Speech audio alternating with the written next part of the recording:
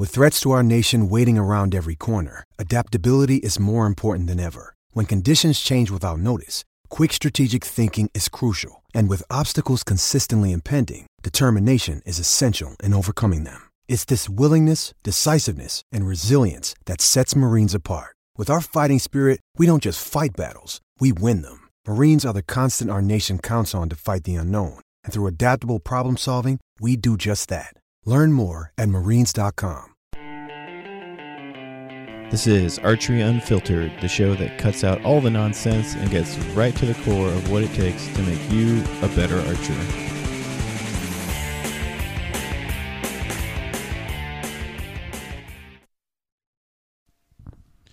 Guten Tag, fuckos. Archery Unfiltered is back with another episode. Yeah, I know people are getting pissed because I'm not cutting an episode every week. Guys, I'm trying to cut episodes as much as I can, all right? But I'm old. We're up there. I think we're at about 80 some odd episodes now.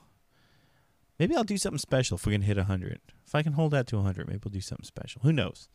It is deer season right now, and I know this is not a hunting podcast, so I will not talk to you guys about hunting stuff, but I was raised by a very, in my mind, a very badass deer hunter, and from a very young age, he took me deer hunting with him. And as a kid, I was a little spoiled, fat Asian kid, so I never really appreciated it. I just wanted to go home and play Street Fighter, right?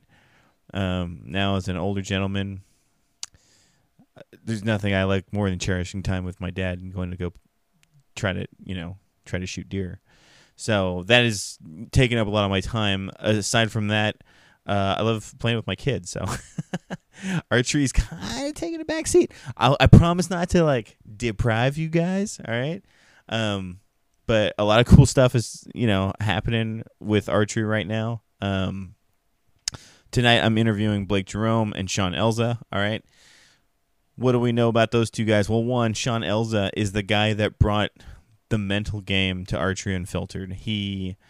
And this episode is going to be badass because he has even more for you guys for the mental game. Blake is full of information as far as prep, what it takes to get ready for events, everything. I don't know what I'm going to call this episode even. It's like a masterclass. Whatever James Lipton, you guys remember that guy, that bald guy that, you guys are probably too young for that, but there used to be this bald guy that would have actors on inside the actor's studio. This is kind of like that, but with professional archery. I say in this episode, my show is really geared towards helping you guys, the Archery Unfiltered listener, at getting better at the sport. And these two guys pull out all the stops tonight to try and help that. One thing I wanted to do was promote Blake's new podcast coming up. If you guys are, pissed off at Archery Unfiltered because it's, every other week now versus every week, you can fill that other week with Blake's podcast, Pursuing Perfection, available everywhere there are podcasts. It's a pretty badass show. You guys know Blake is, he's kind of like the juggernaut right now. He's crushing everything. So, if you want to hear the juggernaut talk about being a juggernaut, that's the place to go. For everyone else, if you guys want to hear some, some poo-poo jokes here or there sprinkled in with your archery, there's Archery Unfiltered, all right? But you guys know, in between poo-poo jokes, I would like to help and bring you guys the best information I can. So this is pretty cool. Blake and Sean both volunteered to come back and do this. And it's I start to lose the gusto to make this happen. And these guys are helping push me to keep it going. So I was talking about possibly giving up the show for a little bit. I'm not going to do that. All right. I'm going to nut up and keep it going. I'll just do it like a little less frequently, but when indoor starts rolling around, I'll get back on it. I'll do it more frequently, but I'm not going to abandon you guys. We got shit to talk about still, okay? Not hunting stuff, but we got we got shit to talk about. So, anyway, I'd like to start this. I'll get the ads out of the way first tonight, okay? DB Custom Coatings, my friends Darren and Ben out of Napa. As always, they are some of the few people that have bought equipment for this show to because they love information too, and they want information about archery, so they help fund this show. Some of my most favorite people on the planet, and they make bows look great. They Cerakote bows. They're fucking awesome. They shoot archery on top of it, so it's not like you're getting your bow Cerakoted by a rifle, a guy that just does rifles. Darren does do rifles also, but he does bows. He does everything. Darren's so good at Cerakoting that other countries think he's using some kind of a robot to do it. And he doesn't tell them that he is the robot. So, DB Custom Coatings out of Napa. You guys can hit him up on Instagram, DB Custom Coatings. And then the other sponsor to this show is Carbon Craft Stabilizers, made by my man Brian Webb at Impact Archery. You can call Brian Webb to order them, or you can call Rudy Sandoval at West Coast Archery and place an order if you really want to try them. They're super good stabilizers. I got the demo pair I can send you if you want to try them. If you guys ever want to shoot my bars, just hit me up. I'm always at an event somewhere, Otherwise, I urge you to get a set. Try them, and if you don't like them, tell us why. Okay, that joke sucked. Yeah, those are the sponsors. Let's see. Aside from that, I wanted to talk about, I don't know if you guys have seen it, West Coast Archery. They sponsor me individually. They are independent of the podcast, but they have a pretty sick online store. If you guys want to check that out, if there's anything you need, I'm always buying gold tip weights or points. I'm such a whore with that stuff, but I can order it through West Coast. They always have stuff in stock. They're good on shipping too. They're good people. That's why I like to go up there. Aside from being a shop shooter for them, they're easily my favorite.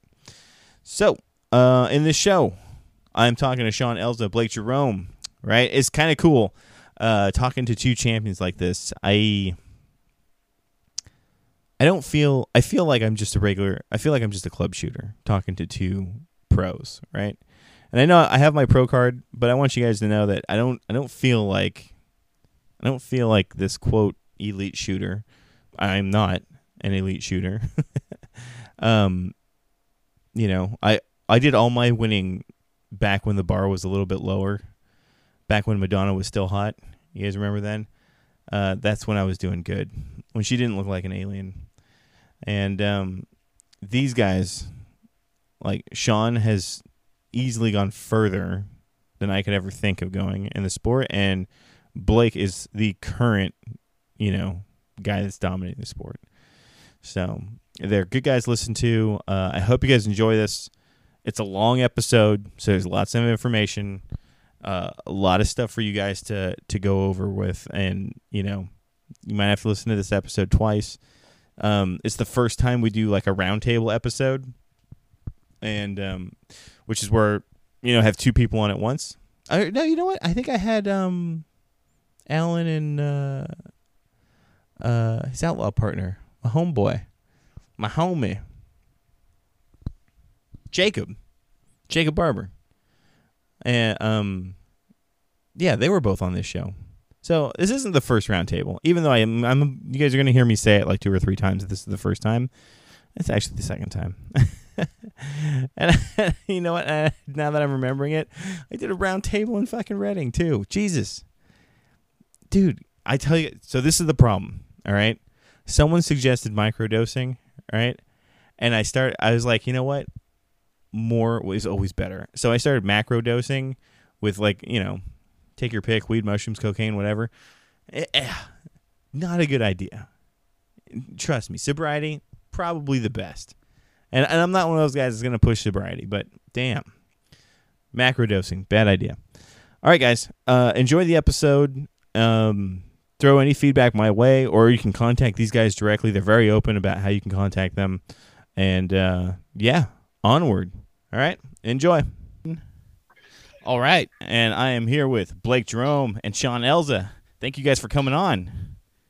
Yeah, man, of course. Yeah, anytime, man. We got a couple of this is like a master class now.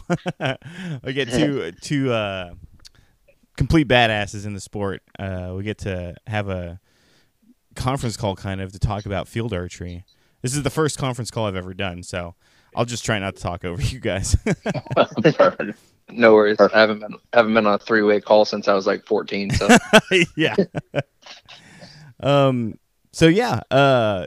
Before I jump into talking about Mechanicsburg, Field Nationals is coming up this weekend, or I guess it'll be next weekend. I just wanted to talk about Blake's new podcast, Pursuing Perfection. It's episode 1 is out. Yes, sir. Yeah. No, I think it turned out pretty well. Yeah. I've gotten good feedback so far, so yeah, we'll see where it goes. It's pretty cool. I'd imagine you're gonna pick the brain of Sean in a little bit. Yeah, I think he's up next. So that's awesome, man. That's awesome. should be pretty fun. Definitely. I like the concept behind your podcast, Blake, where you were saying that every episode we will come away learning something, you know? Yeah, I hope so. I mean, that's the goal, right? With these, I mean, it's not, people don't just want to sit around and listen to us, talk shit about whatever. I mean, people hopefully want to pick something up, right? So that is like 90% of my show. Like, I think I try to do like a lot of like instructional stuff, like a lot of tips. Like, so I get you guys like you guys on, right?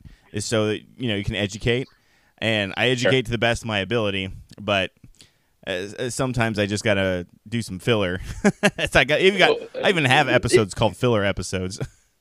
And I think that works too, right? But I mean, I don't know with what I want to do. I just I don't know, and I want it to be honestly kind of like I said in the intro episode. I want it to be less of a how-to and more of a what kind of person does it take, and that's kind of what I'm going to explore with at least the first few episodes with a few different people.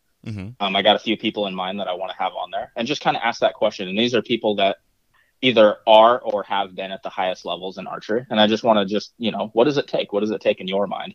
And so that'll be kind of the first couple of episodes. And then after that, maybe it'll evolve into more of a how to, how do you do this? How do you do that? But at least at first, there's just no real literature out there that covers what type of person it takes. Everything that's out there, that's on the market, or any podcast out there is always telling you how you should set up a release, how you should set up a bow. And it's less about, this is the type of mindset that it takes to actually get there. So that's kind of the direction that I want to go, at least at first. Yeah. Sean had touched on that when we had talked about how, he was looking at it through every avenue to get better, sports psychology, endless hours of practice,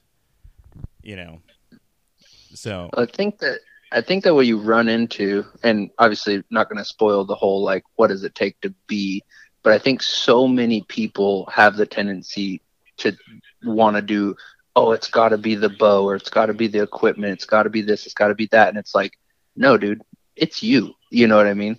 And once you dive, I'm hoping, like what I'm getting, because that first episode was good, but I think that what hopefully we can get across to people, and Blake can get across to people as these episodes kind of roll through, is that it truly comes down to just you and your drive and what it's going to, what you're going to put in if you actually want to be good at this, Yeah, so. I agree. It's almost like investing in yourself. Yeah. That's exactly it. And the issue is that, like Sean just said, there's just not very many people that have that mindset. There's so many people out there, and I could drop so many names, but there's so many people out there that they just think that it's they think that they have the ability and the talent already, and the bow is what's holding them back, or the arrows or the tuning. They think it's something that they haven't figured out in the equipment. And Right. and they'll come to you and they'll be like, what have you figured out? What have you done? And it's like, you don't understand, man. It's the fact that I get up at 4 a.m. and start shooting my bow every day. That's what I've done. Mm-hmm. Yeah. So, and that's the separation. Exactly. Well, maybe I'll cross off some of these talking points I have then. I have listener questions for both of you guys that we'll get into in a little bit.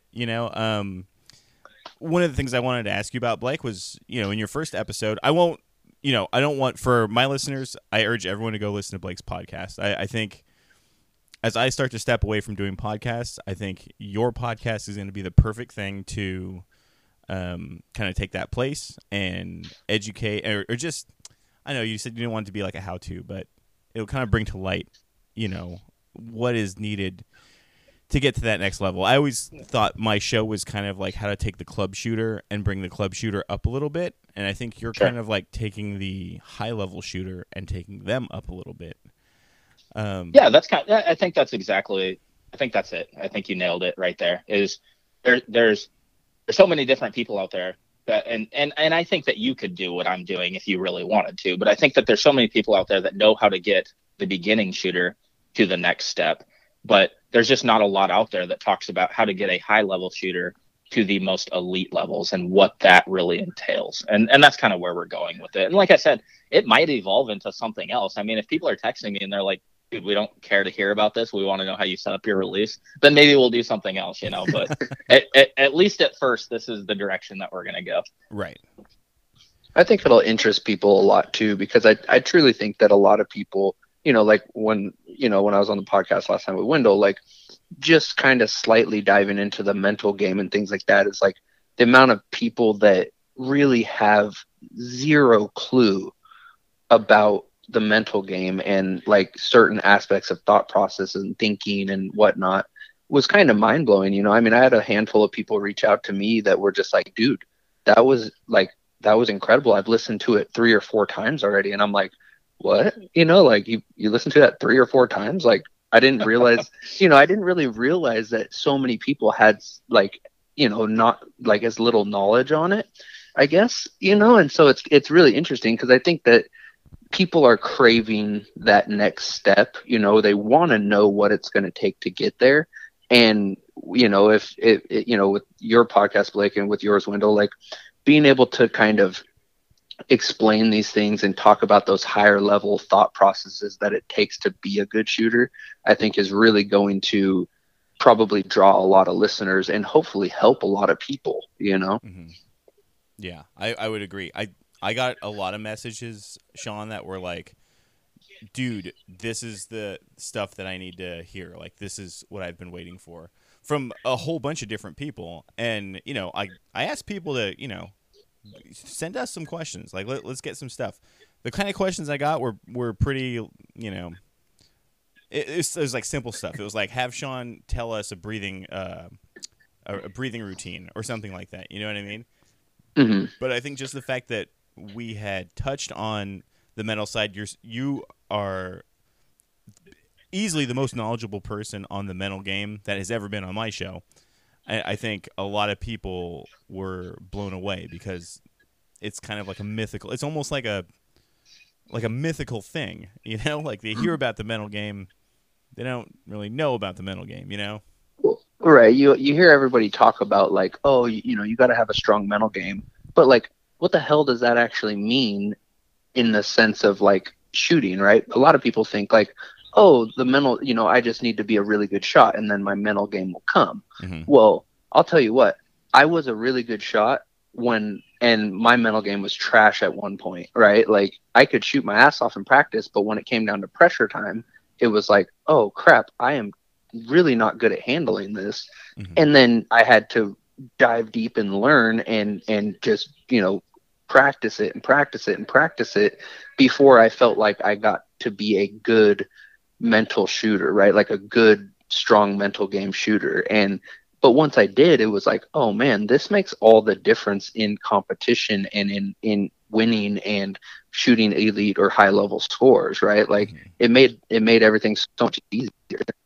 Right. Well, and that's the thing, like all the sports that I played growing up were like team sports. It's sports where adrenaline is a good thing. So as far as having like this strong mental game, because in my mind, I guess the way that I think about it, having a really good mental game in archery is nothing more than saying you're able to control the intense pressure, you're able to control the negative thoughts that come in. But in like football, you don't really have to be able to do that. Like you use that aggression to your benefit, where in archery, you have to curb that adrenaline rush that you're having, and you have to be able to perform even though your body feels more jittery, or you feel, you know what I mean? So, I mean, Sean can tell you in the beginning, like when I was getting started in the beginning, me and him used to practice daily at Great Northwest, and we would bang out Vegas round after Vegas round after Vegas round. And even in those first couple of years in practice, I would shoot fine. I would sit there, I'd stand right next to him and shoot 99s, 98s. Every once in a while, I'd bang out a 300. And that was pretty standard. But then I'd go to a tournament, my X count would be trash, and my scores would tank. And I mean, not terrible. It's not like I was going out there and banging out anything in the 80s, but I couldn't shoot a 299. I certainly couldn't shoot a 300. And, so Sean and I have had conversation after conversation after conversation about exactly what we're talking about now, what it takes. This is the type of mindset that you have to have. You can't worry about what other people around you are doing. You can't worry about trying to beat me or trying to do that. And that's where so many people get stuck. Right? They start to shoot good in practice. They go to a tournament and don't shoot the same score. It's hard. Their thoughts get in the way. Their negative mindset gets in the way. And then they either want to quit, or they get then they start blaming the bow. They think it's this, it's that, when really the ability to shoot the bow is there. If you can do it in practice, you can do it in a competition. Yes. Right. If you can't do it in a competition, but you're doing it in practice, then it's the mental game, right? It's nothing more than you just have a weak mind. Exactly. 100%. What's really interesting about that is I was just having this conversation with somebody the other day, and it was like, he was telling me essentially like, in practice, I feel like I'm just shooting phenomenal. And then, he goes into the tournament thing and his scores come down a little. And I asked him a simple question. I said, do you score every arrow when you're practicing? And I don't mean like, shoot a game or whatever, like just keep track of how many bullseyes you shot compared to how many arrows you shot. And he was like, well, indoors I do, outdoors I don't really keep track. And I was like, well, there's your problem, right? Like part of the problem, at least, because your self-image, your subconscious knows what kind of a shooter you are, right? So if you're not keeping track and keeping score and training your self-image or your subconscious to know that you are a 299 shooter or a 300 shooter, you're just flinging arrows, and then you're hoping to go to the tournament and perform. Well, your brain doesn't know what it's supposed to perform to. Right. And your brain is typically in tournaments always going to perform at your average or slightly below your average, right? Like within hopefully if you're decent at within a couple points, right? But like I find it so important to keep track of score. Like earlier today, I was shooting and I'm getting ready for the state target or 900 round or whatever, right? So I've been shooting 900 rounds. And I'm keeping track of every arrow that I shoot. And on average right now, with as much practice as I've been doing, I've been averaging between like a 94 to a 96, which I'm pretty happy with. But I feel like I'm like right there where I need, a little more practice, and I should be bumping that average up a little bit. But if I wasn't keeping track, like come this upcoming weekend at the state tournament, I wouldn't really know where I should be, right? Like my brain, I would be like, yeah, I feel like I'm a 299 shooter or an 895 shooter. But if I go in there and I roll an 880, I'm like, oh, well, I don't know if that's good or not. And my self-image doesn't know. So like you really have to keep track of yourself. Always keep score. Always know where you're at. That way you're training that self-image to perform up to that point. And then it's so much easier when it goes to tournament time, when they say, all right, guys, first end for score. most people tense up, freak out a little bit, get nervous. Well, if you're always scoring yourself, then it's like, oh, I do this every day. That's all I do. Yeah, you're like, I've been here before. And that's So to kind of go off of that, you're so correct about the self-image, right? And what your subconscious brain thinks about that your ability that you're at. So if you know that you're an 895 shooter on an American 900 round, if your subconscious knows that, you could drop all 5 points in the first end and still score something close to an 895. Because your subconscious will be like, oh shit, we dropped the amount of points that we're allowed to drop. Okay, let's put the rest of them in the middle. Right. So the subconscious will always keep you somewhere around your average, which is exactly why it's so important. I mean, the same thing at the shop, people will stand in there and they'll practice Vegas, right? But they're not scoring. And I'm like, oh, where are you at? What end are you at? And they're like, oh, I'm just shooting. I'm shooting really, really well. I haven't dropped a 10. And I'm like, yeah, well, no shit, you're not scoring, I was like, keep track of your score and actually try and shoot a 300 and see what happens. So they do that, and then they start dropping points because, exactly like you said, as soon as your brain starts keeping track, now all of a sudden it's going to put you down to where you should be. When you're not keeping track, it's easy. It's basically blank bailing when you're not keeping track. Yeah, exactly. Your brain freaks out and says, uh-oh, what am I now? What are we exactly? Yeah, because you start getting nervous then, because now it matters, right? As soon as you have a scorecard in your hand, it matters, and your brain says, okay, we got to shoot to our average. We got to, because it's that same thing.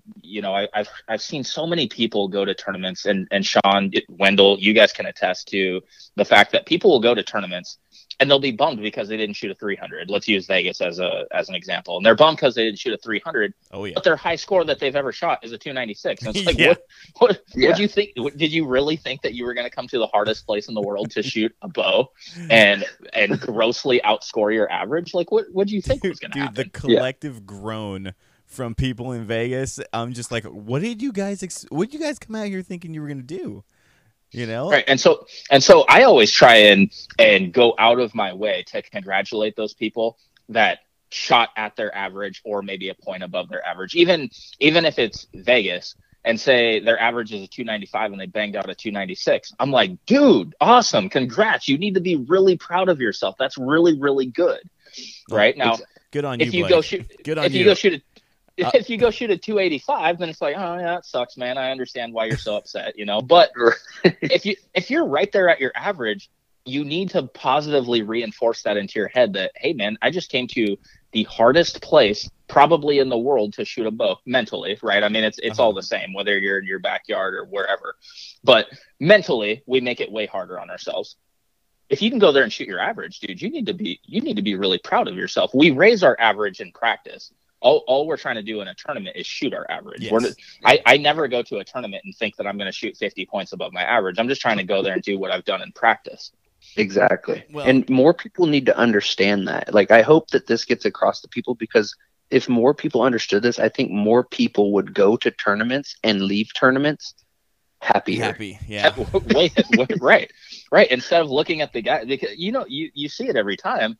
People they leave the tournament frustrated because they lost by 50 points. And it's like, I'm shooting at a higher level than you. You should have known going into this thing that you probably weren't going to beat me. And not to try and come off as arrogant, but if somebody is averaging 50 points less than me in practice, well, that you're probably going to be somewhere around that far back in a tournament as well. So to leave that tournament unhappy, it's like you just people need to treat this as an individual sport and worry about their individual and personal growth rather than where they stack up to everybody else. If you just keep getting better every day, eventually you will be at the top, but it doesn't come overnight. And that's the kind of stuff that people need to understand.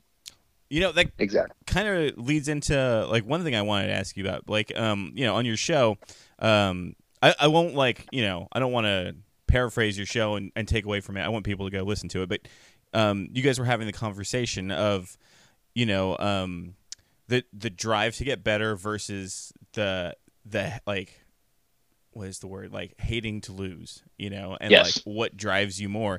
And Kit was kind of saying, like, Kit had, I got to say, I've always thought Kit Pistachio was going to sound totally different. I was always like intimidated off of his Facebook pictures. but he's like a really soft-spoken dude. yeah, he is. He was but he was saying like he kind of like disagreed with wanting the hating of losing, and he was like, I think the mindset of just wanting to get better can carry you just as far. Like I still, I mean, that's his opinion. I don't necessarily agree with him on that. I think that the people in any sport, in anything that you do in life, whether it's, multi-billionaires in business, whether it's sports, whether it's anything that you set out to do, I think, and from my experience, the people that are the most competitive are the people that end up becoming the top tier people, right? The people that hate the taste of losing so much that they're willing to do anything that it takes. They're willing to sacrifice having relationships in their life. They're willing to sacrifice other hobbies. They're willing to sacrifice so much in life in pursuit of that one thing that they really want. And that's what I think it takes to get to the top. I think that if you're just kind of like, yeah, I just want to be better for myself, I just want, that is where you should be. You should want to pursue individual growth. I agree. But at the same time, you have to have a hatred of losing. And like I talked about in the podcast, when I first started, Sean and Kit and those guys, they were destroying me. And I knew that I was going to get beat. I knew I was, right, but I still hated it. I still didn't like it. And that's what drove me to keep going. Right. It's like, I love these guys as people and as friends. I think they're awesome. I look up to them as shooters, but I still don't like losing to them. Right. Because I'm a competitor. That's how I am. And it's all respectful, good, clean sport. But at the same time, I don't like losing. So I'm going to do everything that I can in my power to make sure that I can be competitive with these guys.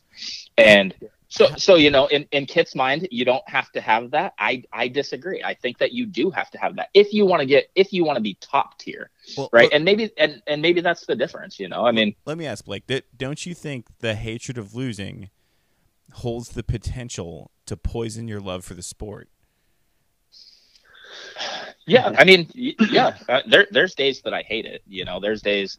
It's just like that Serena Williams quote. There's days that I don't feel like getting out of bed and doing it, and there's certainly days where I'm like, God damn it, why do I do this? But I personally am so invested in it, and I've put so much of my life into it that there's no way that I could quit at this point. It would all feel like a waste. Right. I totally understand that, dude. Believe me. So there's there's no way that I would ever quit. I mean, I don't think anyone's asking you if to you quit. grow to hate. No, I just mean if you grow to hate the sport, then you probably didn't. You probably weren't as invested as a super elite level guy would be, anyways. Somebody that really knew that they were going to get to the top. You know, so what's interesting is just to kind of feed off that real quick before we change subjects. No, totally. Go for it. I shot probably damn near 200 to 300 arrows a day from the time I was like, around 13 up until basically 26-ish, almost 27 when we had our daughter. Right. And I loved archery. It was my passion. It was like the thing that I woke up to do. It was like a driving force in my life. But I also got so burned out towards the after about 15 years of that like when we had our daughter and stuff, because I basically stopped shooting for 2 or almost 3 years, like realistically not really practicing and not really doing anything. And it was crazy because that was like the first time in my life where I didn't wake up and have this like insane urge to want to shoot my bow. And then, but now, like after a couple years off and like stuff, now I have like this crazy passion, like this fire growing where I'm like I get home from work and I'm like, hey, like I'm going down to shoot my bow, right? Like I want to shoot. And now it's becoming so much fun again. I feel like I'm a kid again, almost like excited to shoot. And I think part of like that whole burnout, part of that whole like, like if your hatred for losing fuels you so much that you end up disliking the sport, I think that it comes down to is you didn't really like this that much anyways in the beginning, right? You didn't have that love and passion for it. Because I think most of us that are so dedicated to shooting our bow, like Blake, for instance, right? Like wakes up early, stays up late. Like, it all comes down. Not only does he hate losing, but he loves shooting. And like you have to have that love for it to be willing to work so hard. Like as a competitor, I'm super competitive, but I'm only competitive in certain things in my life. Like there's some stuff where I could honestly give two shits if somebody beats me at it, but archery is not one of those things, right? Like archery and like wrestling growing up and like certain stuff is like, I don't like to lose. I don't want to lose, but I'll tell you what, if we play Thumb Wars and you beat me, like, don't get me wrong, I'm going to try to beat you, but it's not going to upset me if I lose. Right. Like, right. So I think you have to, where I was trying to, because it's for so much that you're willing to dedicate it to the point where then, like, as a competitor, if you hate losing so much, you're willing to put even more effort and more work in. Because nothing pissed me off more growing up than somebody would walk up to me and be like, oh, you're just naturally good at this. Right. I'd be like, they didn't see how much work you put into it. Exactly. I'd be like, dude, you don't see. Yeah. Like, you don't see the 300 arrows a day or the blank bell at night or the fact that I used to take a Reinhardt block target into my bedroom of my parents' house and stand there until 12 midnight, 1 o'clock shooting my bow blank bell at 6 feet because I couldn't make it to the archery range, Mm-hmm. So anyways, my rant. No, there's probably nothing more frustrating in the world than somebody saying that you're just naturally good. Yeah. Or it's to people that work their ass off, right? And that's everybody at a top level. If you've ever read Malcolm Gladwell's book Outliers, he talks about the fact that there's no such thing as prodigies. There's no such person that has ever picked up anything and been world class at it. It's not. Mm-hmm. Right. He was saying it took 10,000 hours. Hold on, my dad's calling. Hold on. Okay. Yeah. So if you read that book, he talks about there's no such thing as a prodigy. Right. And he also says it takes like 10,000 hours to 10,000 hours to get to a world class level at anything. Yeah. That's just to get to the dance. And so. No, I'm not just naturally good at it. I might have just like I talked about, just the other day, I might have started at a little bit higher level because I am a coordinated person, but I was nowhere near a world class level, and I was nowhere near. My starting point was nowhere near good enough to win anything. I just didn't start super low on the scores. Right, I was always up there, but in no way was I good enough to win anything. So if you want to get good, you're gonna have to work. There's no way around it. Right. I would agree with that. I don't think I've ever won anything without having put work in.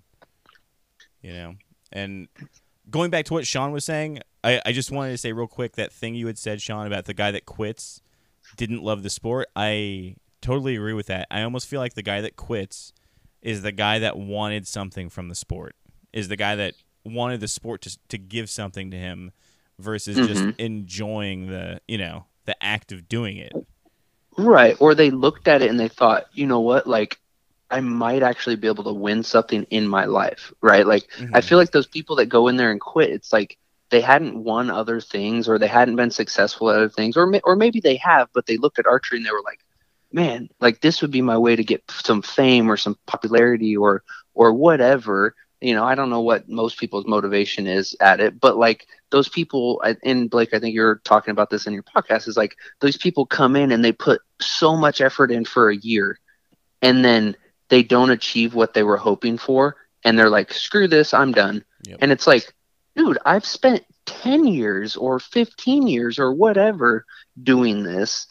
And and it's like, you're not going to come in and win this shit overnight. These guys, Blake's been putting 300 plus arrows a day or more for the last, 8-9 years or so, like, exactly.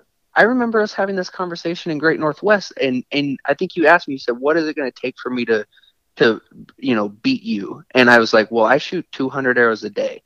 So you need to shoot 300 arrows a day or more, basically, and to be able to get past me and get up to that level. And honestly, out of everybody that I've ever told that, I think you are literally probably the only person that's ever actually been like, oh, okay, and put the work in. Like it takes such a high level of work ethic to get to that level that 99.9% of people are like, yeah, no, not doing it. Right. Well, that's it. And people, like, it's right around that year marker is where people will usually give up. They'll go through a full indoor season, they'll go through a full outdoor season. And by the end of that year, if they're not even close to winning or they're not competitive, they're done. Right. Mm-hmm. And it's like, dude, I've been doing it for 10 years. You know what I mean? Like, why do you think that you get to start beating me when you've only been doing it for a year? I've wasted 10 years of my life into this. And you have to get to a place where you enjoy the journey, and you enjoy you so many people just want that instant gratification, and like you said, they want the fame out of it, or they want people to respect them or like them, rather than doing it for personal growth and enjoying the journey and enjoying just the personal growth that doing this sport teaches you, because you learn a whole lot more than just getting good at archery. You learn how to deal with your own anger management. There's so many life values that you can get out of pursuing something at a high level like that, whether it's archery or any other sport. You know what I mean? People that do anything at a world-class level are usually very grounded people. They're just, what I mean? Because they just understand the type of work that it takes to get to a super high level. Yeah. So, have you guys ever heard the phrase, master one thing, master everything? It's kind of like you master one thing, you understand how much work it takes. And I think exactly. And it's kind of like, I used to play a ton of golf, and I certainly never got to a high level at all. I was okay, but I used to love it. But I love watching golf on TV. Mm-hmm. And it's because I understand what it takes to be able to play golf, which is a very hard game, to be able to play at that level. And I draw so many similarities from golf to archery as far as the mental game, because if you think a negative thought, you shank that thing in the bushes, right? And and these guys are playing for millions of dollars, and thousands of people are standing around them watching them drive this ball off the tee. I can't imagine the pressure of like, hey, I need to hit this fairway for $10 million, right? And and I need to par this hole so I can win the US Open. I can't imagine the pressure. And so I love watching these guys overcome that. And so golf is by far my favorite sport to watch, because I understand it. I not understanding the game, I understand the mental pressure that these guys are going through. Right. Yeah, I'm with you on that. Yeah, I love watching like obscure sports for that, like bowling. It's not that obscure. Yeah, but darts. Bowling's another one that all kinds of things like that. Okay, so I had another question for you. That this is actually a question for both of you guys, and it was that the kind of protocol for practice is what it sounds like is coming through is about 4 hours a day to achieve like an elite level, right? This elite level, I would imagine, is the Blake Jerome, the Geisel / possibly the Perkins level of shooting is roughly 4 hours a day. Go on. Go ahead.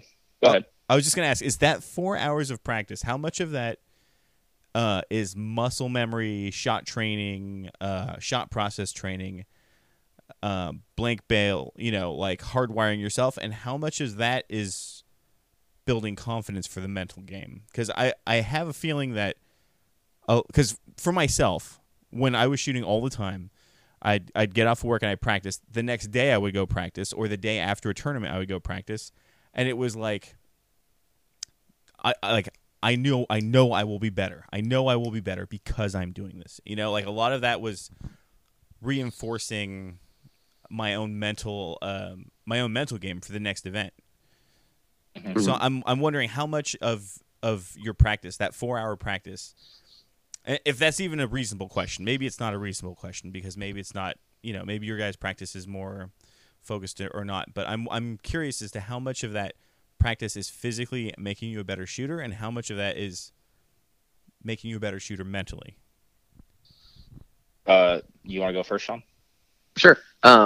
So I personally have rarely been a blank bailer, which is probably a downfall of me, because I get bored super easy. And so in my lifetime of shooting, I've probably only spent a few hours blank bailing. Whereas Blake, on the other hand, is very, very into the, under like the blank bill aspect. But like to me, like say when I was shooting 300 arrows a day, you're talking, 3 to 4 hours of practice on average. Mm-hmm. Now I had in that time, I might shoot 10 arrows that I wasn't aiming at the dot just to kind of loosen up. Mm-hmm. Okay. After that, it was score around, score around, score around, score around, score around, score around, right? Just boom, boom, boom, keep scoring, keep scoring, keep scoring. Now, in my opinion, what your question is whether it's trying to, build the motor memory or the muscle memory or the mental strength. I think you're doing both at the same time, right? Like when you are shooting 300 arrows a day and you're scoring every single round, you are building mental strength. Now, I think that you have to also, in turn, practice the mental game, right? You have to practice the visualization. You have to practice the breathing routines. You have to practice the positive self-talk and all these different things. Where a lot of people go wrong is they don't practice that after they're done shooting. So like, I think that once you get to a high level, you don't necessarily need to shoot 4 hours a day. I think that you need to shoot a lot still, but I think that you need to shoot really, really, really high quality shots, and then you need to train your brain still. That's what I was getting at. This is what I want to hear, Sean. Keep going. I'm listening. So, because here's the deal: is I don't have the time to shoot 3 or 4. I mean, let me go back. I don't make the time to shoot 3 or 4 hours a day anymore, right? Like I would have to get up at 4 a.m. like Blake does, and I already get up at 6, and I don't like getting up at 6. So, and then at night, like I get home from work at, anywhere from 5 to 6 o'clock. I enjoy spending time with my daughter. I enjoy being around my family. So like I've been dedicating lately an hour to an hour and a half every night, or just about every night, to shoot. Okay. And in that time frame, I can get about 100 to, say 150 arrows off if I'm really shooting a lot. Right. But what I've really been focusing on is getting 90 arrows scored.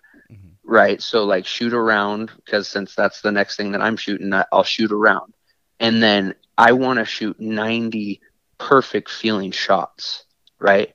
And if I can shoot 90 perfect feeling shots, I feel like I'm doing more good to my shot than I would be just to stand there and shoot 200 half-ass mediocre shots. Right. And so I think it just kind of depends on who you are and what level you're at. I think in the beginning and in those 10,000 hours that you're training hard to get to that elite level, I think you need to be shooting a shitload of arrows, 200-300 arrows or more. But I also think that you need to be spending a minimum of, a half hour to an hour training your brain alone with no bow in your hand. So like what I've been doing lately is like I lay in bed at night, right? Because like I don't always just fall asleep right away. So I lay in bed and I've been visualizing myself shoot a perfect 900. Okay. Now, am I going to go shoot a perfect 900 this weekend? Chances are low, but I'm going to visualize the fuck out of it anyways, right? Because I want to trick or not trick, but I want to ingrain into my self-image that I've been doing it over and over and over, right? And that builds that self-image, that builds that confidence, that just makes everything that much easier. And so at the end of the day, I guess to circle back on it is I don't think you need to shoot for 4 hours a day. I think that it doesn't hurt, but I think that if you don't have the time to do it, you need to shoot perfectly great, like these amazing feeling shots, and just ingrain that really good feeling shot into your shot or into your self-image, or excuse me, into your motor memory or your muscle memory, and that will also make you a good shooter.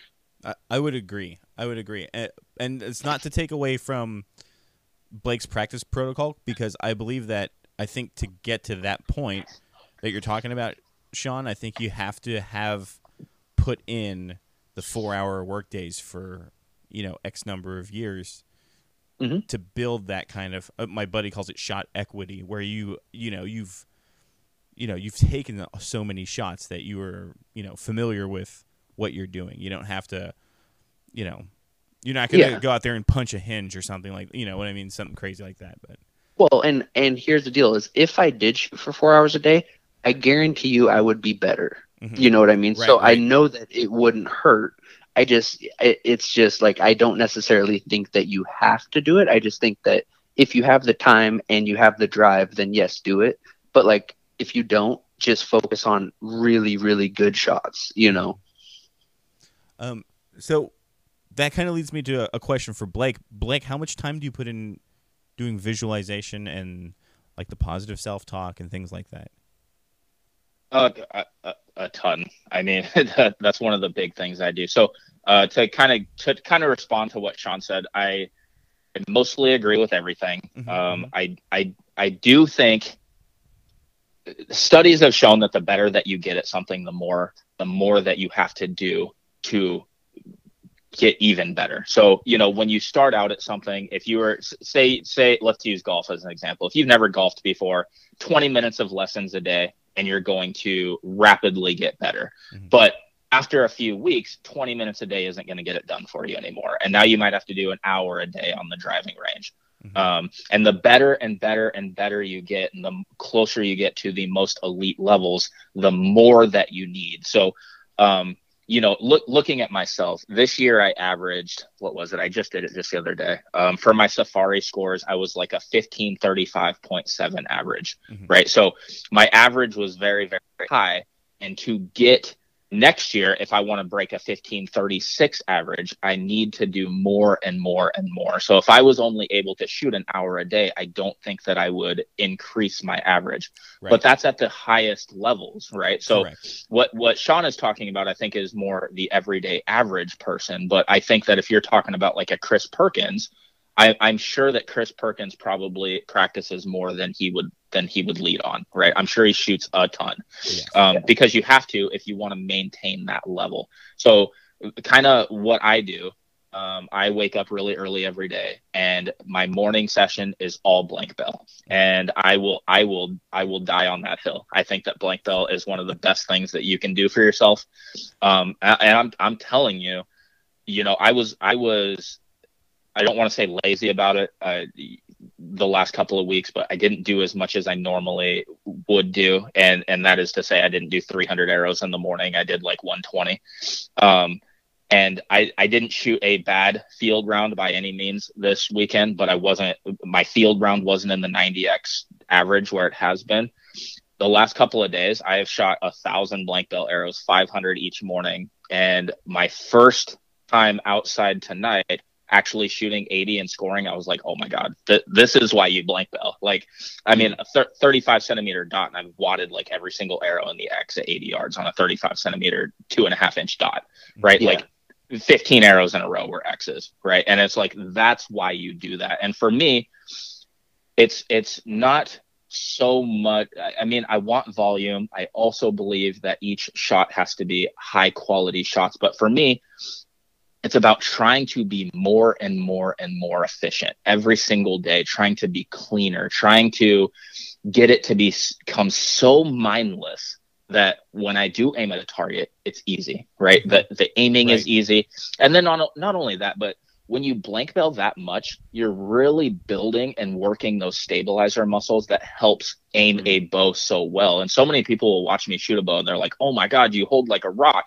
And it's like, yeah, because I shoot a ton of arrows, and the stabilizer muscles, those little muscles that most people in the world don't use, mine are very strong because I shoot a heavy bow and I shoot a lot, right? Yeah. So I can aim that bow really well.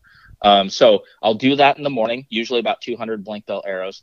And then, I'll go to work and then spend time with Levi in the evenings. And then right before dark, usually Trina, after she's done doing everything that she's going to do, she'll usually go outside and shoot her bow. And that's kind of the benefit of having a wife that shoots, right? Because we can do that together. So then we'll go out and we'll shoot about an hour, and we'll stand out there. And that's when I actually aim it and score at targets. Generally, I don't shoot anything close. I'll only shoot at like 80 yards. And it's kind of it's almost like I'm blank bailing, but I'm shooting at a bullseye and scoring. It's just sitting there. And when I sit there and I shoot long distance at a bullseye, I shoot very, very slow, because every single arrow, I sit there and I close my eyes and I see exactly what I want to have happen. I visualize myself doing it. I take a deep breath. I see what I want to happen. And then I draw back and I try and execute that one shot. So to shoot a full quiver of arrows, I think I got like 21 fletched arrows right now. It'll usually take me like 20 minutes or so to shoot one end, because I do it very, very slow and methodically. And I see exactly what I want to have happen. And then I draw back and I execute that one shot. And then I reflect on that shot a little bit. Yeah. Okay, what went right? What didn't go right? Was that shot exactly what I wanted to have happen? Did I execute it the way that I saw it in my mind, right? And I try and answer those questions for myself. So I'm very, very slow and methodical about the way that I practice outside. But when I blank bail, it's much faster. When I'm not aiming at a spot, everything usually happens pretty clean. And there is no hesitation. There's nothing like that. So on that, I'm trying to perfect things like grip pressure, anchor points. Like, am I doing everything exactly robotic every time? Does it feel exactly the same every single time? Yeah. So the way the morning session and the evening session they're different in the way that I approach it. And they're very different. I've got different goals in each practice. In the morning, it's more about volume and just working on the mechanics of the shot. In the evening, it's much more about mentally seeing it and then executing what I mentally saw. As far as laying in bed and actually thinking about shooting, I don't do that as much as I should, because I don't sleep a lot anyway. So usually as soon as I get to bed, like, I'm out. I literally sleep like 4 hours a night. That's it. But so don't like I totally 100% agree with you. And I fully believe, had I implemented more blank bail routine into my practice when I was younger, I probably would have just been even that much more of a top level shooter, right? Because what you're saying essentially, right? So in sports psychology, there's no such thing as muscle memory. Okay. Like, your muscles don't remember a goddamn thing. Your brain remembers how to trigger your muscles to do the exact same thing, right? So what you're doing with blank bail is you are strengthening your motor memory so much that when you go out to shoot, it cannot do it wrong, right? Like, it's just so ingrained that it's perfect every single time, essentially. And then what you're doing in the evening by doing the visualization, seeing it, you are teaching your self-image and your subconscious mind exactly what you want to happen, right? And by visualizing it, your conscious mind is the only thing that could get in the way, right? So if you sit there, you visualize it, now you are consciously telling your subconscious what you want to happen, and then you do it, right? And when you do that, you have such a lower chance of failure, right? Like, there's just almost no way to get in your way. Right. And if people understood that, like, archery would be so much easier for most people, because their negativity and their whole like, oh shit, fuck, like, I just broke, blah, blah, blah. And it's like, dude, don't even talk to yourself like that. Like, dude, I used to get pissed off at people back when I was like a teenager and early 20s, and I was starting to shoot some really good indoor scores. And I was battling that mental game and stuff, right? Like, I can remember so many times where I was like clean through like 7 ends, and I'm like, oh yeah, baby, I got this, right? And then somebody walks up and they're like, hey, bud, you still clean? Yeah. And I'm like, you motherfucker, right? Like, why did you just come and like brain ninja me? Right. And then, but that's part of the game, and that's part of where the mental strength and like practicing a mental routine, like, you figure out how to, make it through that still. But I can remember times when people would do that, and I'd be like, dude, you don't fucking say that to people when they're shooting a great score, And I mean, I upset a few people because I was just like, bro, like, you're a dick. That's not what you do, And then they're just like, oh, I'm sorry. I didn't mean that. And I'm just like, yeah, like, you kind of did, you know? Yeah, in baseball, you don't even talk to the pitcher when they're throwing a no-hitter, you know what I mean? Like, everyone sits away from them in the dugout, and it's kind of the same thing. Like, dude, if you know that guy's clean, leave him the hell alone. Let him do his thing, you know? I think a lot of Archery Unfiltered listeners are the kind of guys that ask that. So this is probably a good thing. This is probably a good thing for them to hear. You know, but to kind of go back real quick, I just want to drive one point home, that when I'm shooting at night, it's very slow and methodical. And I just want people to understand that with every single shot, and this is what I tell the twins all the time, every single shot matters, right? Mm-hmm. Don't go through the motions on any single shot. Every shot, whether it's 4 yards or it's the 101-yard shot, it's the same shot, and every single one of them matters. So be very slow and methodical. See what you want to have happen, and then try and execute it. And then as soon as that shot breaks, analyze it. Tell yourself, did I do that correctly, or did I not do that correctly? If you didn't do it correctly, then you need to tell yourself that you didn't do it correctly. Okay, that's not what I wanted to have happen. And then revisualize it and say, okay, this is what I want to have happen, and then execute it. Right. Yeah, but it's so important to not just get out there. And this is where the whole volume versus quality shots come. You know, there's a debate on that. And I think volume is good, but quality is also good. And when you're aiming at a target, quality is definitely better than volume. And when you're blank bailing, quality is very important, but I want volume when I'm blank bailing. I want to build the endurance. I want to shoot enough that I'm doing like Sean said, and I'm teaching my brain exactly what I want to have happen. And, you know, so many people have it backwards, and kind of like Sean kind of touched on. I mean, so many people, you know, practice until they get it right. And what you should be doing is practicing until you can't get it wrong. Right. Yes. And that's the difference. And that's the mindset of somebody that's shooting at an elite level, is they will sit there and they will practice and practice and practice until they never screw it up. And that's really the difference between people that shoot mediocre scores and high level scores, is that when I was talking to somebody about this the other day, and again, I really try, I make a conscious effort to never come off as arrogant, but I mean, sometimes it might come across that way.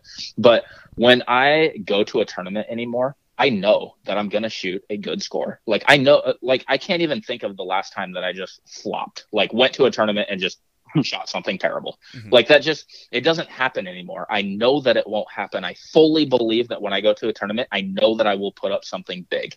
Now, is it going to be big enough to beat some of the people that, you know, at nationals, you know, there's a ton of pros that shoot big scores every time as well. So that just because I shoot something big doesn't mean that it's going to win. And then now, you know, we got Bodie around here who also shoots big scores every time. So just because I shoot something big doesn't mean that I'm going to necessarily win, but I know every time I go to a tournament that I'm going to shoot something big, right? Yeah. It's very, very rare that I don't. So, I don't know. You have to get to that. I guess you just have to get to that level and have that absolute belief in yourself. Yeah. So in sports psychology, before we change subject, in sports psychology, there is no difference between cockiness and confidence or arrogance, whatever, right? Like, the only difference is how other people perceive it, right? Like, obviously, the arrogant people, you're like, fuck that guy. You know what I mean? Right. But the confident or slightly cocky people, like, as somebody that understands sports psychology, when somebody's a little cocky, I'm just like, you're just kind of a cocky asshole. But I understand what it is, right? And there is no difference between confidence and cockiness. It's just, you know, people tend to like somebody that's confident more than they like somebody that's cocky, right? Mm-hmm. But like, there's truly no difference how your brain perceives it. It's just confidence. Right. I've also heard that, like, the definition of this guy's definition of arrogance was like unfounded cockiness, like a cockiness that came out of nowhere. It would be like the guy who shoots 280s on a Vegas face and is like, I'm gonna fucking take everyone's money. I think that's the arrogant guy. I don't think, like, Blake, sure, maybe you think some people say that, but I don't think that's arrogant. I don't think the way you come off is arrogant, because you've put down the scores to back up this confidence. It's just confidence. You know I try not to, but there's this absolute truth in archery, and it's probably true across all sports, but in archery, there's this absolute truth that the better that you get at something, the more people don't like you just because, Yeah, right? Especially the more people want to see you fail. The people. Well, yeah, and especially it seems to be especially true with the people in your local area, right? Like, I'm serious. It's not even a joke. I mean, there's people around here that do not like me for whatever reason, and all I ever try and do is help people. I give out free lessons, I give away free bows, I try and help people, but just for whatever reason. And I read a thing one time that says that the reason that that's true is because these people are from your area and they know you came from the same spot, and they can't handle the fact that you have succeeded and they haven't. Mm-hmm. Whereas other people, in other states, I go anywhere else, and people usually have no issue with me. So it's this weird thing, but it does seem to be an absolute truth that the better you get, the more people are just like, yeah, fuck that guy, I don't like him. Yeah. Right. So, I don't really know why that is, because I'm the first person that will, if we're at the range and you ask for help, I will put my stuff away and I will sit there and coach you for an hour. Mm-hmm. So I generally don't, I'm not, and I think honestly where it comes from, and we've touched on this before, is that when I go to a tournament, I'm hyper focused. I try to execute what I've been practicing all week, and I don't sit there and I'm not super chatty. I don't talk to a bunch of people. I don't go ask what scores people shot, or I don't complain about things if I don't shoot well. I shoot my game. I try and stay in my, try and do what I practice. And so many people don't like that. They want to see you be more chatty and more outgoing. But after the tournament, I mean, it's like, yeah, come up and talk, and we'll hang out, we'll talk hunting, whatever. But during the tournament, I think people just, I have a feeling that where most of it comes from is that they just don't like the fact that I'm super, super quiet and maybe a little standoffish during the event. Mm-hmm. Mm-hmm. Yeah. Well, hey, that's on them, dude. Honestly. Hey, fuck those guys. Yeah, fuck everybody. Fuck the world, man. Whereas like Sean, I mean, not to say that Sean's like super, super chatty at a tournament, but Sean is.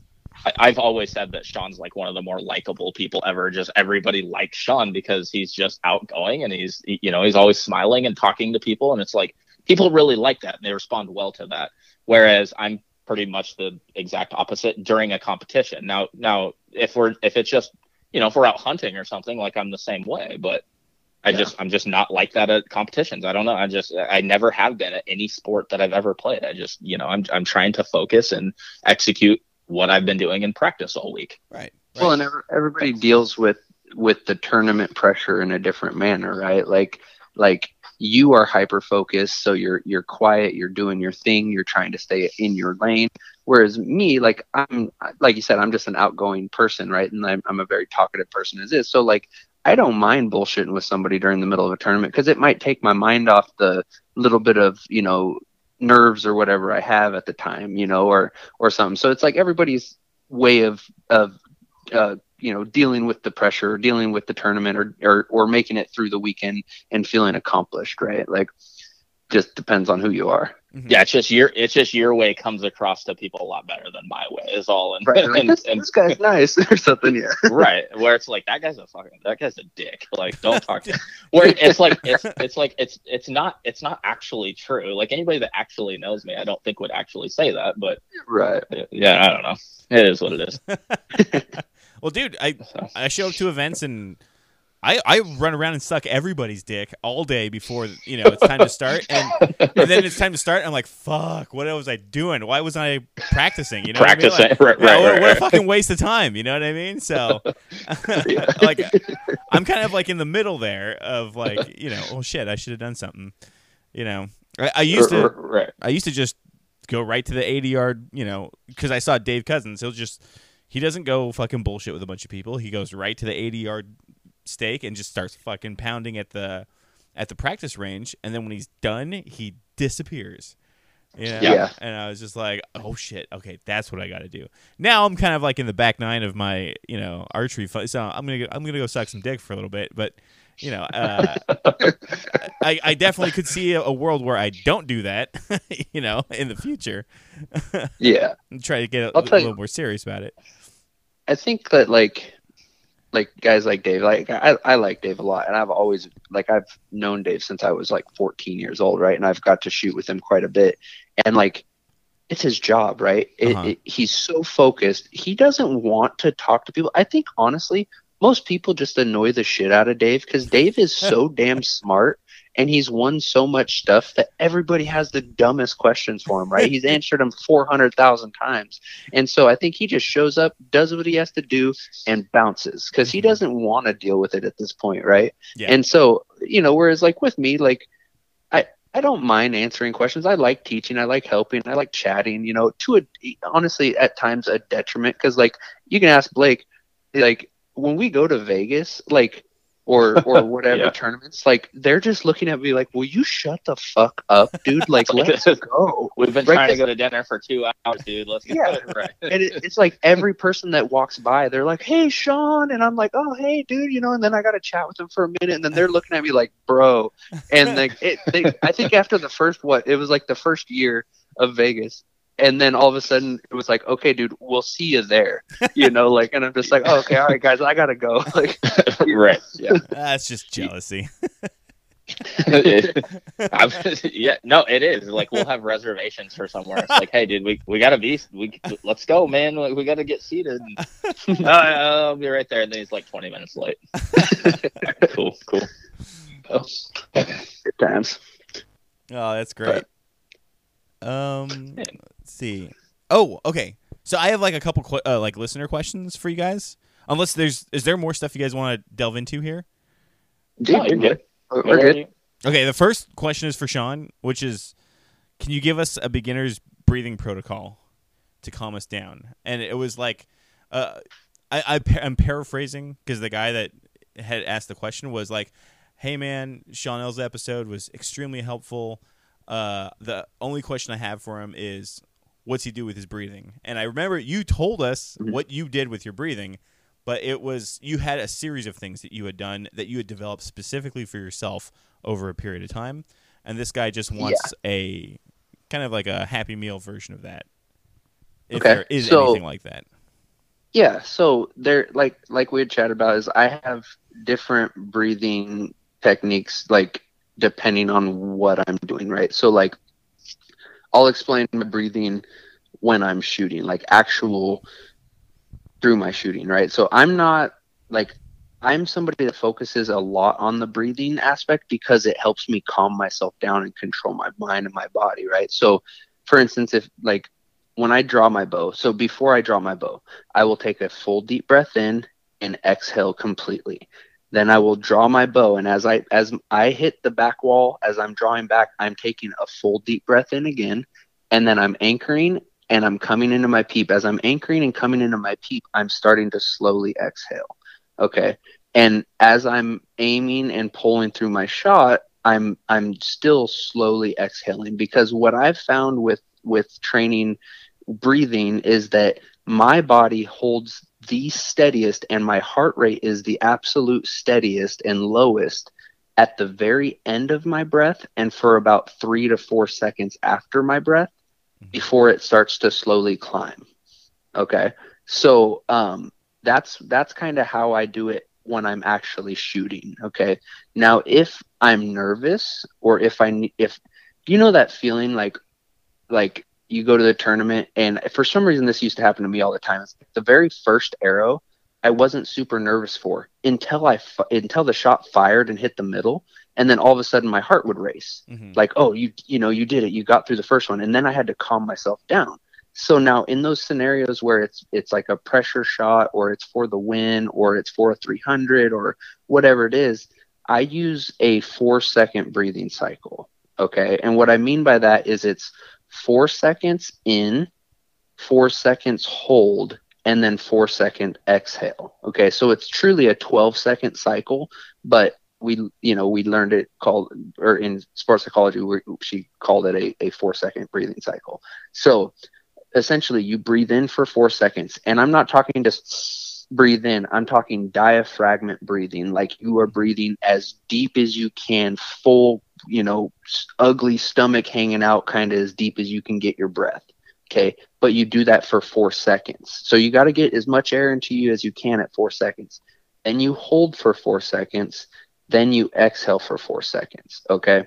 And what this does is that focus on that breathe in deep, that hold, and then that exhale, it just helps you not like hyperventilate. It helps you not, breathe too fast and not get enough oxygen, but it truly will lower your heart rate super, super fast.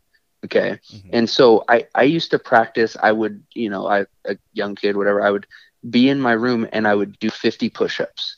Okay. I'd get my heart rate jacked, and then I would grab my heart rate monitor and I would do my breathing. And, after 50 push-ups, my heart rate would go up to like 88 beats a minute. Mm-hmm. And then I would do one of those 12-second breathing cycles, and I could drop my heart rate from 88 to 60 in one 12-second cycle.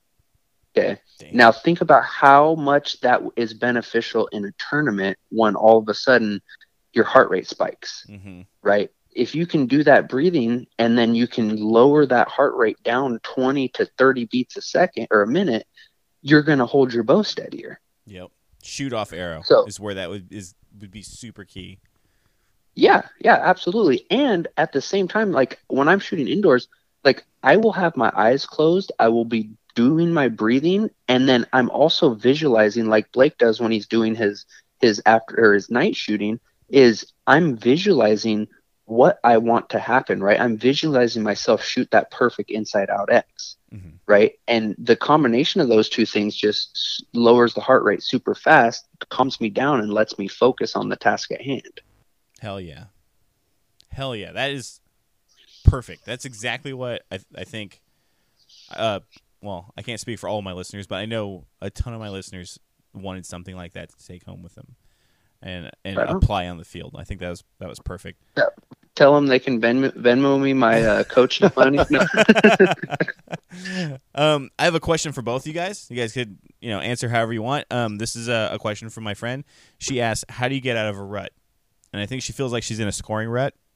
Like she shoots for score all the time, and her scores kind of are plus, or it's actually like +0, -2 on average, I think. And I can tell it's kind of getting to her right now. It's been this way for about 2 months, and she's wondering, what can I do? What do you guys, experts as you guys are, what would you guys say? I'll let Blake take this one first. Yeah. So for me, I think that when people get into ruts, for one, it's really good to have somebody that you trust that can coach you, right? You should always invest in yourself and have somebody else, another set of eyes, take a look at what's going on.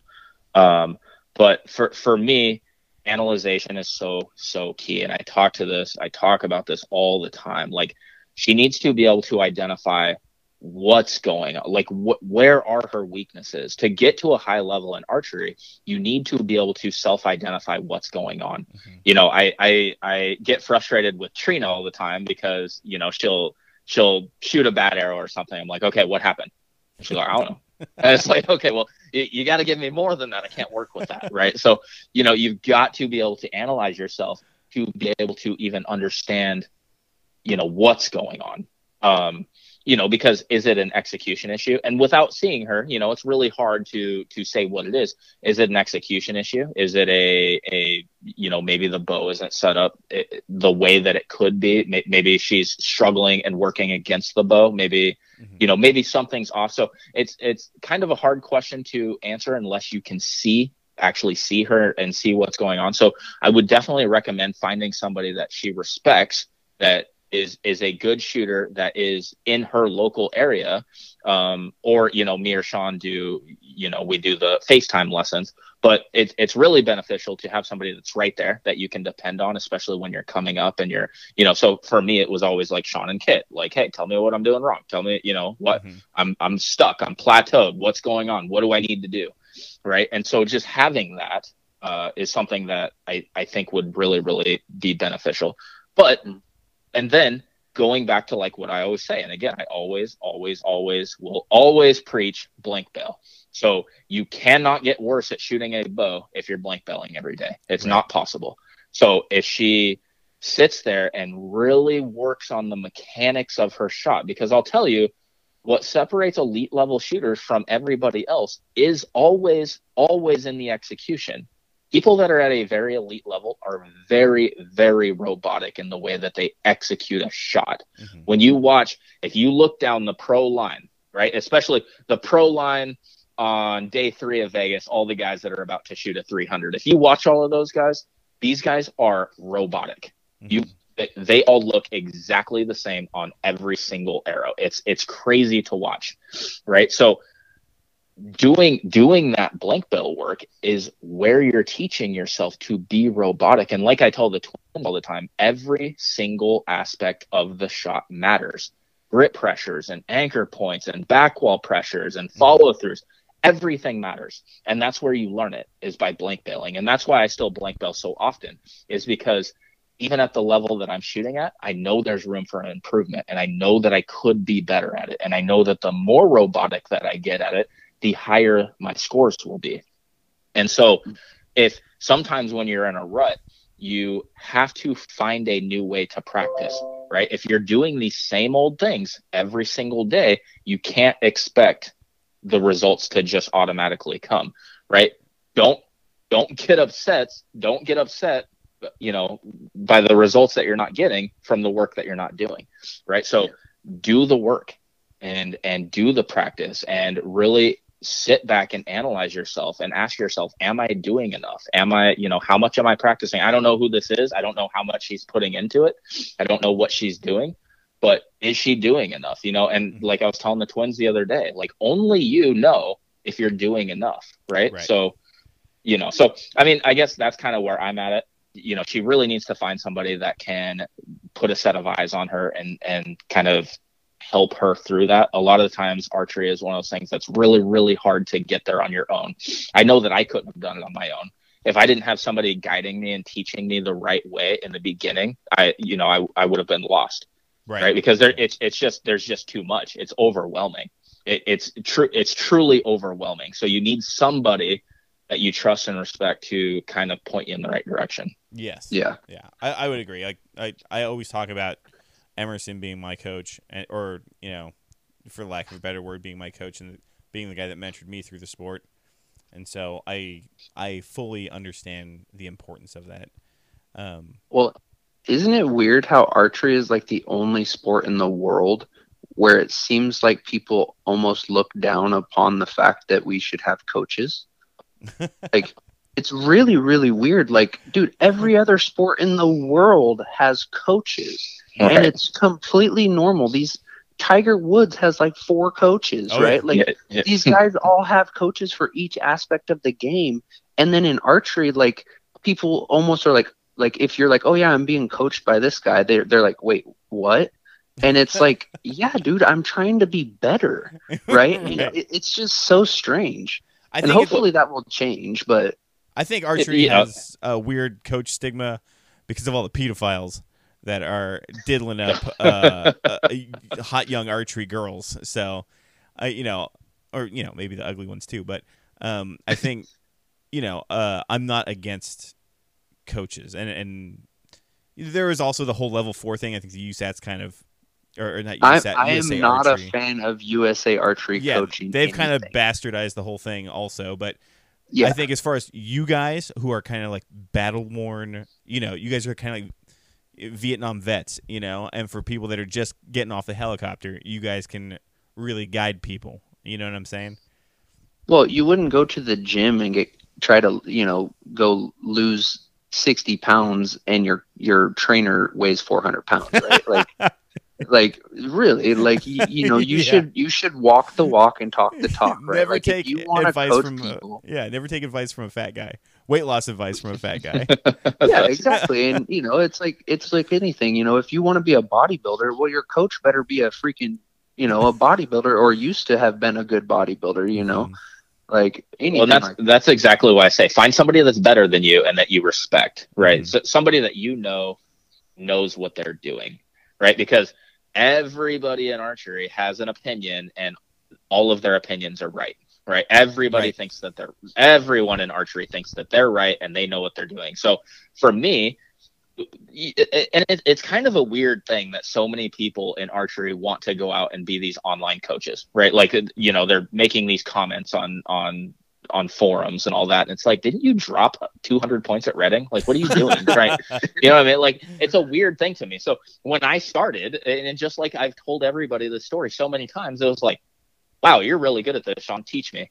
Like I went to the guys that were the best. Like, Right. hey, you guys are winning everything. I need you to teach me. Like, I'm not going to go to the guy that was one place above me just because he's a nice guy, right? I'm going to go to the guy that's doing what I want to be able to do, right? And it's the same thing with, like, if you're going to be a bodybuilder, go to the guy that is already a bodybuilder and he's already succeeding at that, and pay him to do lessons, you know? So yeah, find somebody that you respect. And yeah, it is a weird thing that people don't want coaches, you know, because I guess I didn't have like a coach per se that I used every day, but I paid Sean several times for lessons, right? Because I was always the type of person where it's like, hey, I don't want to take up your time for free. I want to give you money for your time, but I do want lessons. Like, I need you to teach me. And I made Sean walk the course several times with me. And it's like, hey, I'm going to shoot this course and you're going to tell me what I'm doing wrong. Like, you know, and that's kind of where it started for me. And it was, you know, and I'll never forget standing up there on, what was it, B2 on Skookum, when you were like, yeah, you're a puncher, here, watch me do it, and then watch you do it, and we videoed mine and we videoed his, and then he showed me and I was like, oh god, that was, you know. And punching, you tell somebody that they're a puncher, it sounds so derogatory. It sounds like it's like such a dick punch, right? And it was too. He told me I was a puncher, and I was like so offended, like hurt feelings almost, right? And it's like, what does that mean? Like, I thought I was shooting pretty good. Like, I wanted you to tell me that I was good at this. I didn't want you to give me the truth, right? So, but you know, so I got a truth bomb, and it was like, okay, this is what you need to do. And it was like, and I'll never forget Sean saying, you know, shoot a hinge and it's going to take you a year to master. And I was just like, it ain't going to take me a year to master this thing, dude. I'm going to do this 8 hours a day. Like, and then I swear to God, like in 2 months, I was shooting that thing really well. So, yeah, you know, so and I was no longer punching, but yeah, you know, I had a coach to start out with, and, you know, the twins have a coach, and, you know, so I don't know. I think it's important to have a coach, especially in the early years. Yeah. I think a mentor to guide you through a lot of the bullshit that, you know, inevitably gets tossed onto new shooters, you know, is important, you know, that can keep you from buying a bunch of green knock-on bullshit. So, and even at a high level though, right? Like, there's been times where like our buddy Kit, right? Like, I would be like, hey dude, video me shooting. Right, like we're sitting in the range, we're shooting. Because we used to go up to Knock Point when he lived up north, and we'd shoot till 2-3 in the morning at Knock Point, and I'd be like, dude, video me from this angle, and this angle, so that we can sit there and we can watch the video, and then I want you to tell me like if I'm doing something different, right? Because, you know, like it's like you don't always feel it right away, and you sure as shit can't see yourself from a third person view. So having somebody that is gonna, like, you trust, but is also going to be honest with you, right? Like, that's why, like, I told Blake straight up, like, yeah, dude, you're punching. Because if I would have just sugarcoated and be like, dude, your shot looks really good, like, he would have gone on thinking that for who knows how long, until some other person was like, dude, you're punching. Right. And then he would have been like, Sean fucking lied to me, you know? Like, well, tell him it's all good isn't helping him. Well, and that's exactly it. And not only, you know, and that's what I was just going to say, is that had he sugarcoated it, I would have went on doing the same thing, and I would have eventually developed some major target panic. And you know, so sometimes in archery and coaching and anything in life, you know, the truth stings. And when I was told that I was a puncher, it stung, but it was eye-opening to the fact that, like, oh, okay, I understand what you're saying. Okay, you know, and then he explains the idea of why we don't want to punch and why it's so important to not punch. And then it's like, oh, okay, you know, because that was a world that I had never been introduced to. I had no idea that we needed the bow to essentially shoot itself. Like, I didn't understand that. And so having him be honest with me was essentially day one, right? That was day one of where real target archery started for me. Like, okay, now I know where I'm at. Now I know where I want to be, and here's how I'm going to get there. And this is the plan, and I'm going to execute that plan. Right. So again, going back to the lady that had the question about how to get out of a rut, you have to have somebody that can be honest with you. And sometimes it's going to sting. You know, somebody might tell her, like, hey dude, you're punching, like, you know, you're doing things incorrectly. And this is how this is how you're going to get out of this rut. And this is how you're going to get better. right? And so find somebody that knows what they're doing, knows what they're talking about, and will be honest with you. Because I feel like, especially with women, a lot of people they do want to sugarcoat it because they don't want to hurt their feelings or whatever. Right. And, like with the twins from the very beginning, they're 10 years old. And I'm like, okay, you guys really suck at this. So here's what we need to do, right? Like from 10 years old, I was just like, yeah, you guys are terrible. Here's what we need to do. Right. And like, I never sugarcoated it. I was just like, I will tell you that you guys did good if you did something good. If you don't do something good, I will tell you that you did it poorly. And, and I will tell you how we can fix it, and we'll always analyze it. And I'm not just going to be mean to you. I'm always going to give you a solution on how to get there and how to fix it. But I'm also not going to sit here and tell you that you did awesome when you didn't do awesome. Right. Right. Yeah. And so I think that's very beneficial to people, because I don't want somebody to praise me. It feels good when somebody tells anybody, it feels good when somebody tells you that you're doing well. Everybody likes a compliment, but you want compliments when you actually do something well. If you're just being lied to, it doesn't help you. So, right.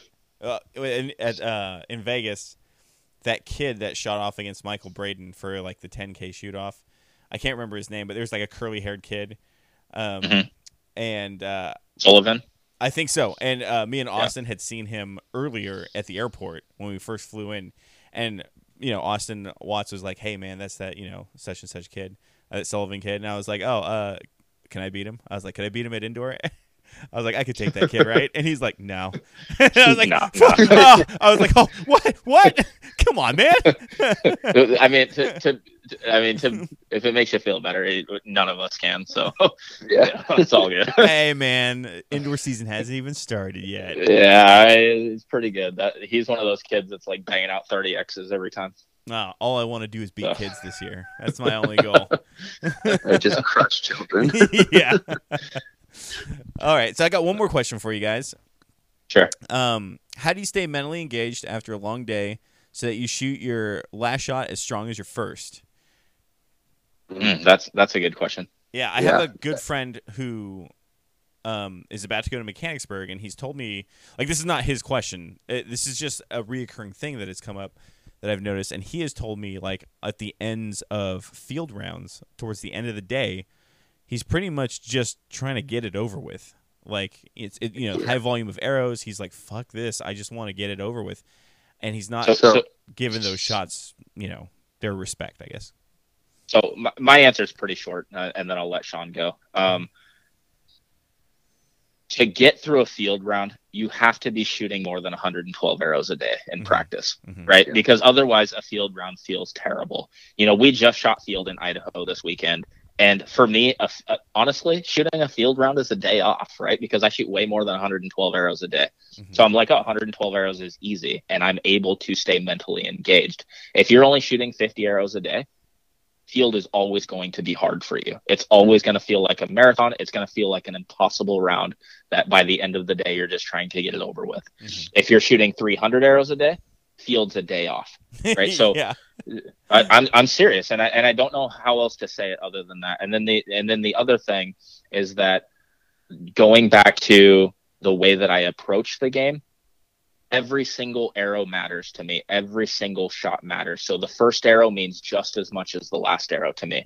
And so every single arrow, I'm going to sit there, and there's no time limit in field. So I shoot field pretty slow as well. And I'm going to sit there, and I'm going to look at the target. I'm going to quickly see what I want to have happen. I'm going to visualize it, and I'm going to draw back, and I'm going to do it. And, field, it's only it's a lot of arrows for the day, and the round takes a long time, but, keep yourself fueled throughout the day. Make sure you're having some snacks, stop for lunch, halfway or whatever. Keep yourself, keep the blood sugar levels right, and do all that. Stay hydrated. But it's 4 arrows with no time limit. I mean, it's not like you should be getting super, super tired, because it's not like you're shooting 50 arrows real quick and then going to the next target and shooting 50 more arrows. I mean, I don't know. In my mind, if you're shooting a lot in practice and you're shooting high volume, and that's where I think, again, the blank bell really helps me, because I shoot so many arrows a day that field just, it's not a struggle to me like it is to everybody else. I love field. It's my favorite round for that exact reason, because so many people find it to be this hard endurance race. And for me, I'm like, this isn't that big of a deal. The guy that was second place this weekend, he shot really, really well the first half and then fell off, right? And it is exactly that reason. He started getting smoked at the end and started dropping a lot of points. And the pros, we score X's, so you got to continue to shoot the middle of the target. And I continued to shoot the middle of the target, and his X count went down, right? And so for me, I'm pulling ahead, and it's for that exact reason. I mean, you've got, if you're going to shoot field, your endurance has got to be high. You got to shoot a lot. Yeah. Were you kind of pissed when the NFAA was like, we're going to make it 3 arrows a target? Yeah, I definitely don't want to see that. Yeah, I like field. I like field the way it is. I was like, don't nerf it, man. Yeah, don't dumb it down, right? And don't take away all the rules that make field what field is, So leave it the same. It's been around for like 100 years. Just leave it the same. Yeah, exactly. So Blake's answer is very, very similar to mine. Like, absolutely, I've seen that 100 times. Where is, you end up just slowly getting tired throughout the day, and then you start missing and missing and missing and missing more and more and more as it goes. And my very first thing is exactly the same as you need to shoot more arrows because you're just getting tired. But two, I learned at a very young age, like the guy that I ran around with shooting quite a bit when I was younger was very on top of fueling your body, right? Like, you need to be eating the right stuff. You need to know what you're putting into your body, and you need to be hydrated, right? And so, like, I am incredibly particular about what I eat for breakfast in the morning, and then what I'm generally eating throughout the day. Now, obviously, like, I'm not saying don't have your Mountain Dew if you drink Mountain Dew every day, but like, be on top of it and have a routine. Like, when I was shooting my best scores, I had the exact same thing for breakfast every morning. Every morning. French toast. Yep. French toast with sausage and eggs, because I was getting the carbs and the sugars that I wanted. I was getting the protein in the eggs and the meat. And I knew exactly how my body was going to react that morning and through the next few hours, right? Now, once I got through that, plus it set my mind off on the right step in the morning, right? Because like, if I just snatched up a McDonald's freaking McGriddle and I ate that, well, my stomach might be hurting, and now I'm full of a bunch of grease and nasty stuff, and now I'm not holding as well, right? So it's like, find something that works for you and do the exact same thing every single time. But don't forget to eat throughout the day. So many people, like, all they do, right, is they might eat breakfast, and then, say for Reading, for instance, right, like, it's generally a semi-long day and it's going to be kind of hot. So what do? They eat their breakfast, and then out on the range, they crush a Mountain Dew and a Snickers bar. and then they wonder why they just plummet, halfway through the day or 3/4 through the day. Well, dude, you just drank a shitload of sugar, ate a big candy bar, got a sugar high for 1 or 2 targets, and then are coming back down, right? Right. So I tell people, eat small stuff, snack throughout the day, right? Like nuts, and if you want to have a Snickers bar, fine, but eat half of the Snickers bar and then put the rest in your damn pouch and eat it in 7 more targets, right? Like, and make sure you're slowly putting stuff into your body throughout the day so that you can maintain those energy levels. Because once your blood sugar drops, it's going to take you a while to kind of get it back up, right? So like, you don't want to see it plummet and then try to bring it back. You need to just be on top of it throughout the day. So that's what I would say to that person, is basically like, one, they're not in good enough shape when it comes to shooting that many arrows.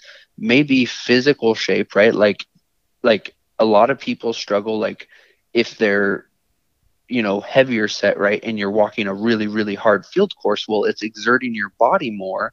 So you're going to end up more tired, right? And I'm not saying you need to be some fit ass person to shoot good at archery, because obviously that's not true. But if like, you don't generally walk 4.5 miles a day, but you're going to go walk some crazy hard, field course in Darrington or whatever, like, yeah, expect yourself to start getting tired towards the end of the day, you just got to be realistic. Yeah. No, I am a fat guy, so I can. Same. Yeah, I slimmed up a little bit. And dude, do either of you guys partake in Mountain Dew? I don't. Dude, That, So I used to crush, but I'm not allowed to anymore. Let's say that's a particularly white trash drink, dude. I don't think you seem a little classier than that. Bro, I used to be a Mountain Dew-aholic. Like, yeah, I will take all white trash of that. Like, I love Mountain Dew, but I don't drink it anymore, and I don't drink a whole lot of soda anymore or anything like that. Like, but yeah, dude, like Mountain Dew was my go-to. Hell yeah! You should have. I should have had a freaking Joe Dirt mullet and everything. You kind of have before. I have actually. Yeah, that's true. He had the Joe Dirt. His beard grows in a lot like Joe Dirt, right? So, I mean, it's perfect. You let it grow out, and dude. You play the part. I had a mullet last year for Vegas. I'm right there with nice. you. But I'm brown and fat, so I just look like a native. Okay, so here's a question that you guys can opt to throw away or not. But what do you guys think is the best way to tune? Like, what is your personal optimal way to tune a bow for forgiveness? And I know it kind of goes against what we've been saying so far. So if you guys want to say like, oh, come on, get over it. I'll answer anything. Yeah. You know, again, I think we've talked about this before, but I'm real big on bear shaft tuning. I think that's where you get the most forgiveness out of a bow, in my mind. You bear shaft with a yoke, Blake? I will use any tool that I can to get it, whether that's yoke or with the rest or with the draw weight or with the arrow spine or the tip weight, whatever I can do to build a bow and an arrow combination that will leave the bow as clean as possible, right? And that's all I'm looking for. If I can get a bear shaft to be able to group with fletch shafts at 50, 60 yards, there is no way in my mind that you can get an arrow to leave a bow more efficiently than that and cleaner than that, right? And so for me, that has produced the best, tightest groups at long distance. And the tighter your group is, the more inherently forgiving that you are, because you can make a little bit bigger of a mistake and still catch dots.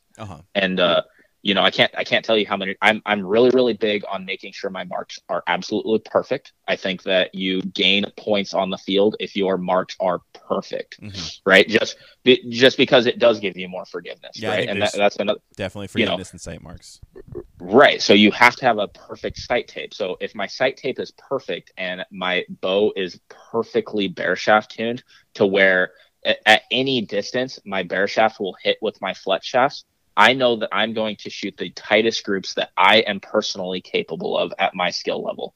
And, just the tighter the group is, the higher the score is going to be. There's a direct correlation between that. You know, if we can shoot one arrow, one whole groups at 80 yards, then you're going to hit every single dot that you shoot at, for the most part.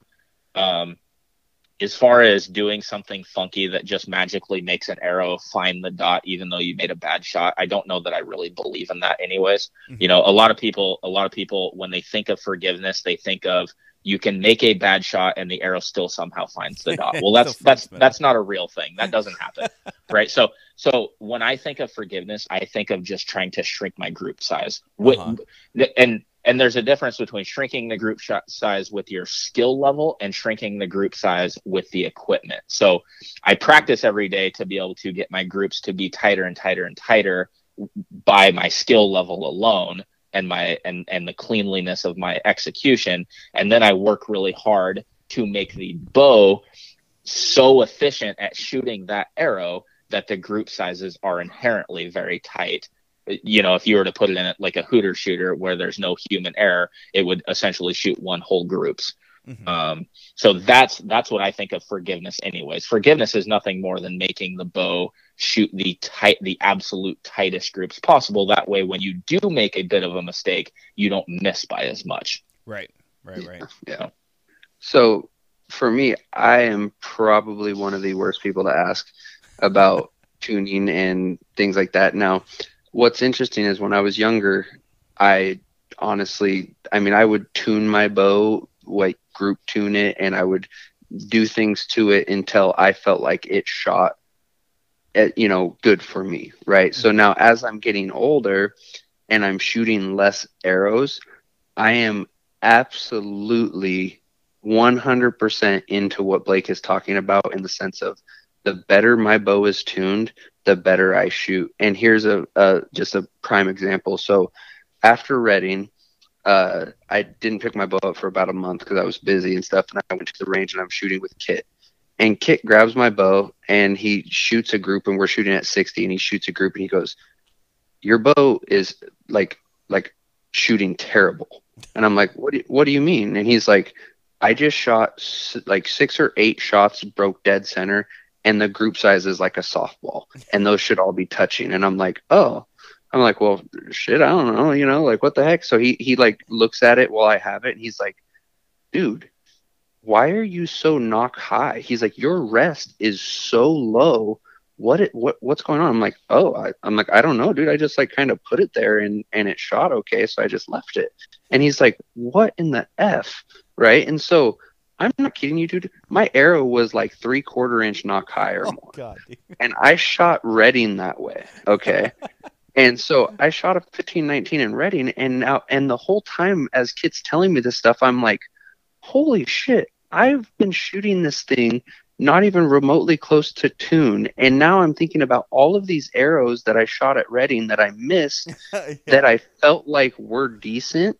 And I'm like, what the heck? So I bumped that sucker way up, 3/4 way up, start shooting it. And he's like, "That looks better." And then I'm sitting there chatting with him, and I've never been somebody that torque tuned. I honestly used to not really believe in it, because I'm like, dude, I hold the bow good. Like, I don't even torque the bow, whatever, And so I'm sitting there talking with him, and he's like, "Just try torque tuning it."